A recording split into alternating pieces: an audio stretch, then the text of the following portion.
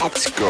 You're listening to Making Data Simple, where we make the world of data effortless, relevant, and yes, even fun. Podcast listeners, Al Martin here on Making Data Simple. Thank you as always for tuning in. I'm going to jump right in. It's very hot outside. Weather's hot. COVID is still here, but I think I don't know. Are we progressing, guys? I don't know if we're progressing right. It seems like it's coming back. But anyway, I have two distinguished guests. Trent Gray-Donald, who's a distinguished engineer with IBM Data and AI, and we're going to talk about platforms, Cloud Pak for Data, Data Fabric. We'll hit it all. And then I got Dakshi Agrawal, who is an IBM fellow and CTO for IBM AI. We'll talk some Watson, as well as how this all fits in around artificial intelligence or machine learning, whatever we want to talk about. That's what we do here. I have to tell you guys, before I get started, the reason you're here, well, I'm a fan. Trent, you were on my team previously. I think very highly of you, and great to finally be face-to-face, or at least on the podcast. We're face-to-face, but nobody will be able to see that. You also have another fan, guys. So somebody reached out to me and said, you got to get Trent Gray-Donald and you've got to get Dakshi on. Here's what they say. I think this is the best introduction I can give you, but I'll turn it over to you guys in a second. They said, hey, you got to get Trent Gray-Donald on after Cloud Pak for Data ships. This guy is a brilliant guy in the middle of everything important in data and AI. Super strategic. Some things not announced, some things announced. Yeah, it's going to be IBM focused today, listeners, but this should be good. And then for you, Dakshi, just got promoted to CTO of AI for IBM. Brilliant. Apparently your fan loves to use brilliant. Both of you guys are brilliant. Full of amazing stories, both client stories as well as innovation stories. And I'm supposed to ask you, Dakshi, at some point, what he was doing with Wi-Fi 25 years ago. We'll get to that. But today, I'm going to do this in like two parts. We're going to do our usual style of tech and leadership. We're going to start with tech, and we'll probably do a two-parter. But again, the technology discussion around hybrid cloud data fabric, IBM Watson, and then we'll go into leadership. Anyway, welcome, guys. How you guys doing? Very good, thank you. Very humbled to get that kind of praise, but that's what precedes you. Thank you guys for being here. So I'm going to start with you, Trent. First of all, you're the man with three names. We've worked together in the past. I never asked you about your three names. You got to tell me about your three names. It's not my parents. It's actually my paternal grandfather decided that he was going to fuse the names together, and then it just sort of stuck from there. If you go back many generations, there's a Gray side and a Donald side, and they became the Gray-Donalds. That's well before my time. So is this like great-grandpa stuff or great-great-great? Or how far does it go back? Great. Singly great. Singly great. Does it come with like some kind of move over the pond? I mean, from like the UK or from England or no? Originally was British Isles. A lot of the family has been in Canada for many generations. I can't remember exactly where people were when it happened. Fair enough. You're in Ottawa now, though, right? I am physically in my basement in Ottawa, yes. Well, I'm in my basement, too. That's why, look, we're still in COVID land. But, hey, tell us a little bit about your experience, what brings you here, and then I'll cover Dakshi in just a minute. My history is actually slightly different in that I actually spent the first 16 years of my career working on managed language runtimes, so Java virtual machines, Smalltalk virtual machines. And then I switched over into the data and AI universe and have been working on Cloud Pak for Data and its predecessors for the last many years. Keep my hand busy and with all the different aspects of what it takes to build a comprehensive data platform. Nice. It put you right in there. Sounds good. All right, Dakshi, you're the newly promoted CTO of AI. So what did you deserve that? Then you must have done extremely well. Tell us about that. Well, it just all happens. I joined IBM right out of my PhD. I joined in IBM Research, and there I got opportunity to work on a number of innovative things, bring those innovations into products, work with various universities and so forth.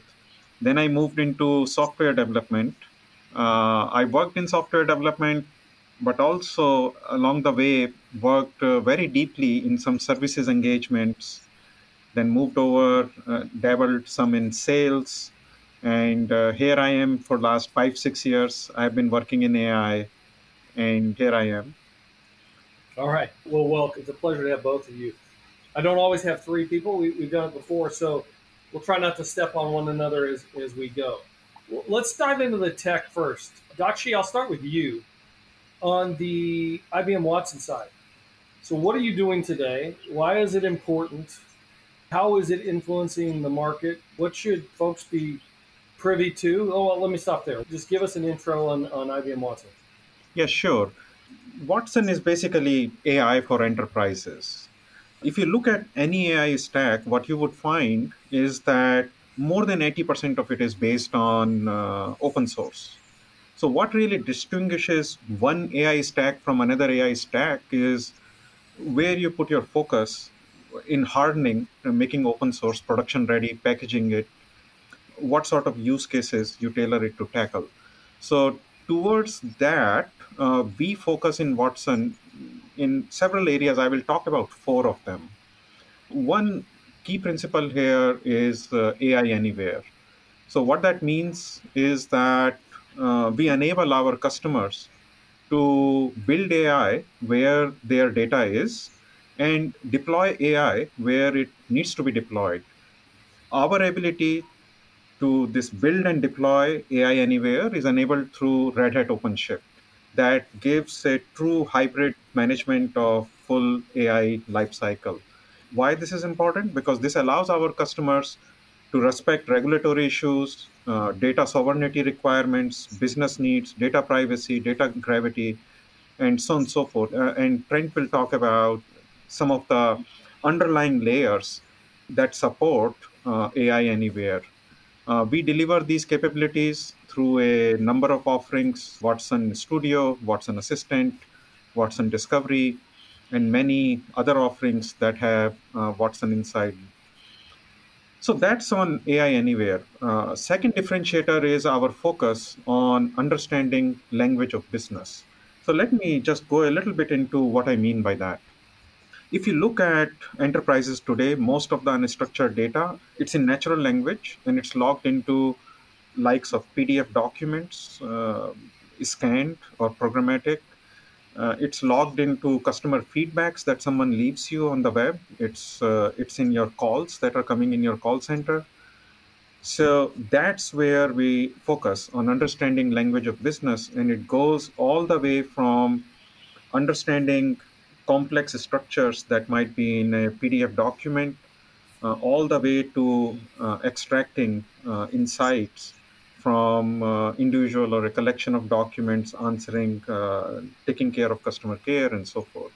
Third, that I want to talk about is automation. So the goal of automation here is to increase efficiency, give valuable time back to workers. And I think customer care that I earlier mentioned is a great example where, take for example, CVS in its recent vaccine rollout used it to answer questions that folks had about COVID tests, vaccination, scheduling, and so on and so forth. So automation shows in many dimensions, in many areas in business.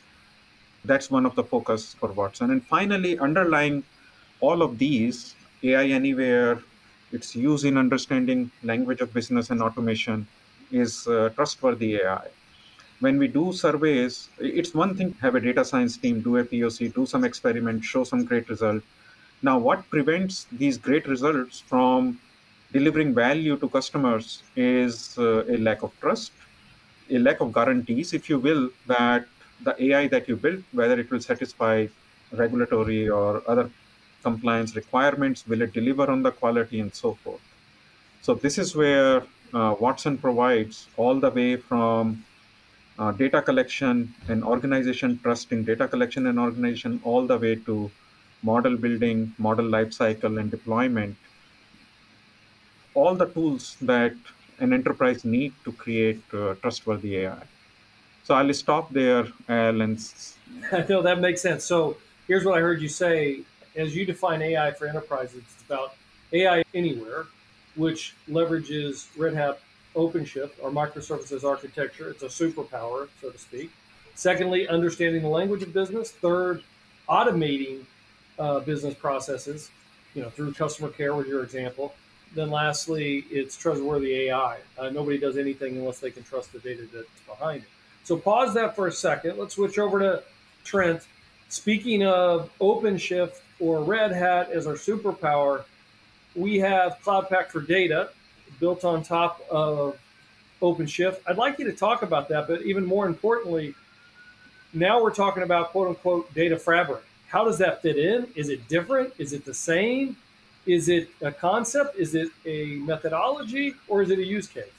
First, on Cloud Pak for Data, Cloud Pak for Data complements OpenShift very nicely, because what we did historically was every different product, every different enterprise scaled solution ended up building its own cluster manager and its own way to scale and manage things. And by instead delegating to a single strong platform like Kubernetes and the industrial strength version of it above that called OpenShift, we get a lot of the consistency and a lot of the scalability in a very predictable way across the products. So Cloud Pak for Data addresses a whole bunch of different use cases, right? From deep in the data stores through data management, data orchestration, data movement, data science, and then all the way up through the things that Dakshi described. It gives each team the ability to be flexible in the ways they want to be. That's great. And it allows us to deliver them in a consistent manner. So let's talk a little bit about data fabrics now. And let's set the context around pain points. What customers are finding difficult today is what I'm going to put into two broad categories. The first painful area is that it's difficult to find the data you need to find, right? Enterprises will come back and say, hey, Trent, we've done an inventory and we found over 2,000 enterprise databases, and we don't know which one's the right one, where it all is, how do we put it all together? So there's a traditional data organization problem there, but doing it at that scale is very, very difficult. So how do we make that easier? That's the first point. The second is, once I've found the data, how do I know that I'm getting access to it? And going through the traditional way of going and giving every person direct rights on every data store simply doesn't scale. So the question is, how do you move more towards policy-based access, and those access policies being driven by both legislation and internal rules? So for instance, we could set up a rule saying, by default, no employee can see personally identifiable information. And so then any data identified as PII in the platform, immediately no employee can see without special rules to override that. Or say you're allowed to access certain data, but you're only allowed to see it in a fully masked fashion. And they're very different kinds of masking. So what it does, it really allows people to get to the data they want. So first, it's finding the data they need is a key part about the fabric. The second is, how do I access the data in a safe way? So that's the second part. And then the third part, which most end users really, frankly, don't care about, but the compliance folks and the security folks in their universe do, is, am I accessing the data safely? Are we tracking who's accessing what and where that data is going? And is it being done in a secure manner? So there's this whole security, compliance, governance aspect that needs to happen and should happen, but is difficult to do with traditional tools. So put those two things together, I want to access the data easily and quickly, and then all the compliance aspects, and say they're at odds with each other, but it turns out the data fabric is that place in the middle that intermediates and makes both of them possible. That's the big thing that we're driving towards. So is Data Fabric a subset of the overall Cloud Pak for Data offering, a microservices offering, or is it a use case methodology? How would you describe it? Just to take it. Yeah, I would say it is a series of capabilities put together that are span across the platform that different services leverage. So it's governance services working closely with lineage services, working closely with data masking services, all put together in a consistent way. So platform, it's hard to separate a data fabric from the idea of Cloud Pak for Data. But obviously not all of Cloud Pak for Data is a fabric. It's the enabling layer that sits below a lot of it. Let me ask you this, I'm taking this a bit further. How would you describe the customer journey around the data fabric? Because on one hand, what I think the listeners will hear is you're saying, hey, leave data where it is. You leave the data where it is, we can have access to that data, we can provide you security. Don't worry, no harm, no foul. On the other hand, there's competitors in there that are saying, hey, move your data. You got to move your data. So what are we saying? What is that customer journey? What is right? What is wrong? How do we differ from the competition? The correct answer is that there is no dogmatic single answer. There is both a strong argument at times to virtualize, which is basically run a data virtualization story over your existing data stores. And that makes sense in a lot of cases. There's also, in other use cases, a strong argument for basically making copies or materializing the actual data again. And it really depends on the use case. And a good data platform will allow you to do both, and perhaps even recommend when you should be, hey, you're accessing all this data a lot of times. It's expensive the way you're doing it now. You should consider putting this in a better format, closer, that's cheaper, is one example. And then taking care of recording the lineage, making sure it stays up to date, and all those aspects.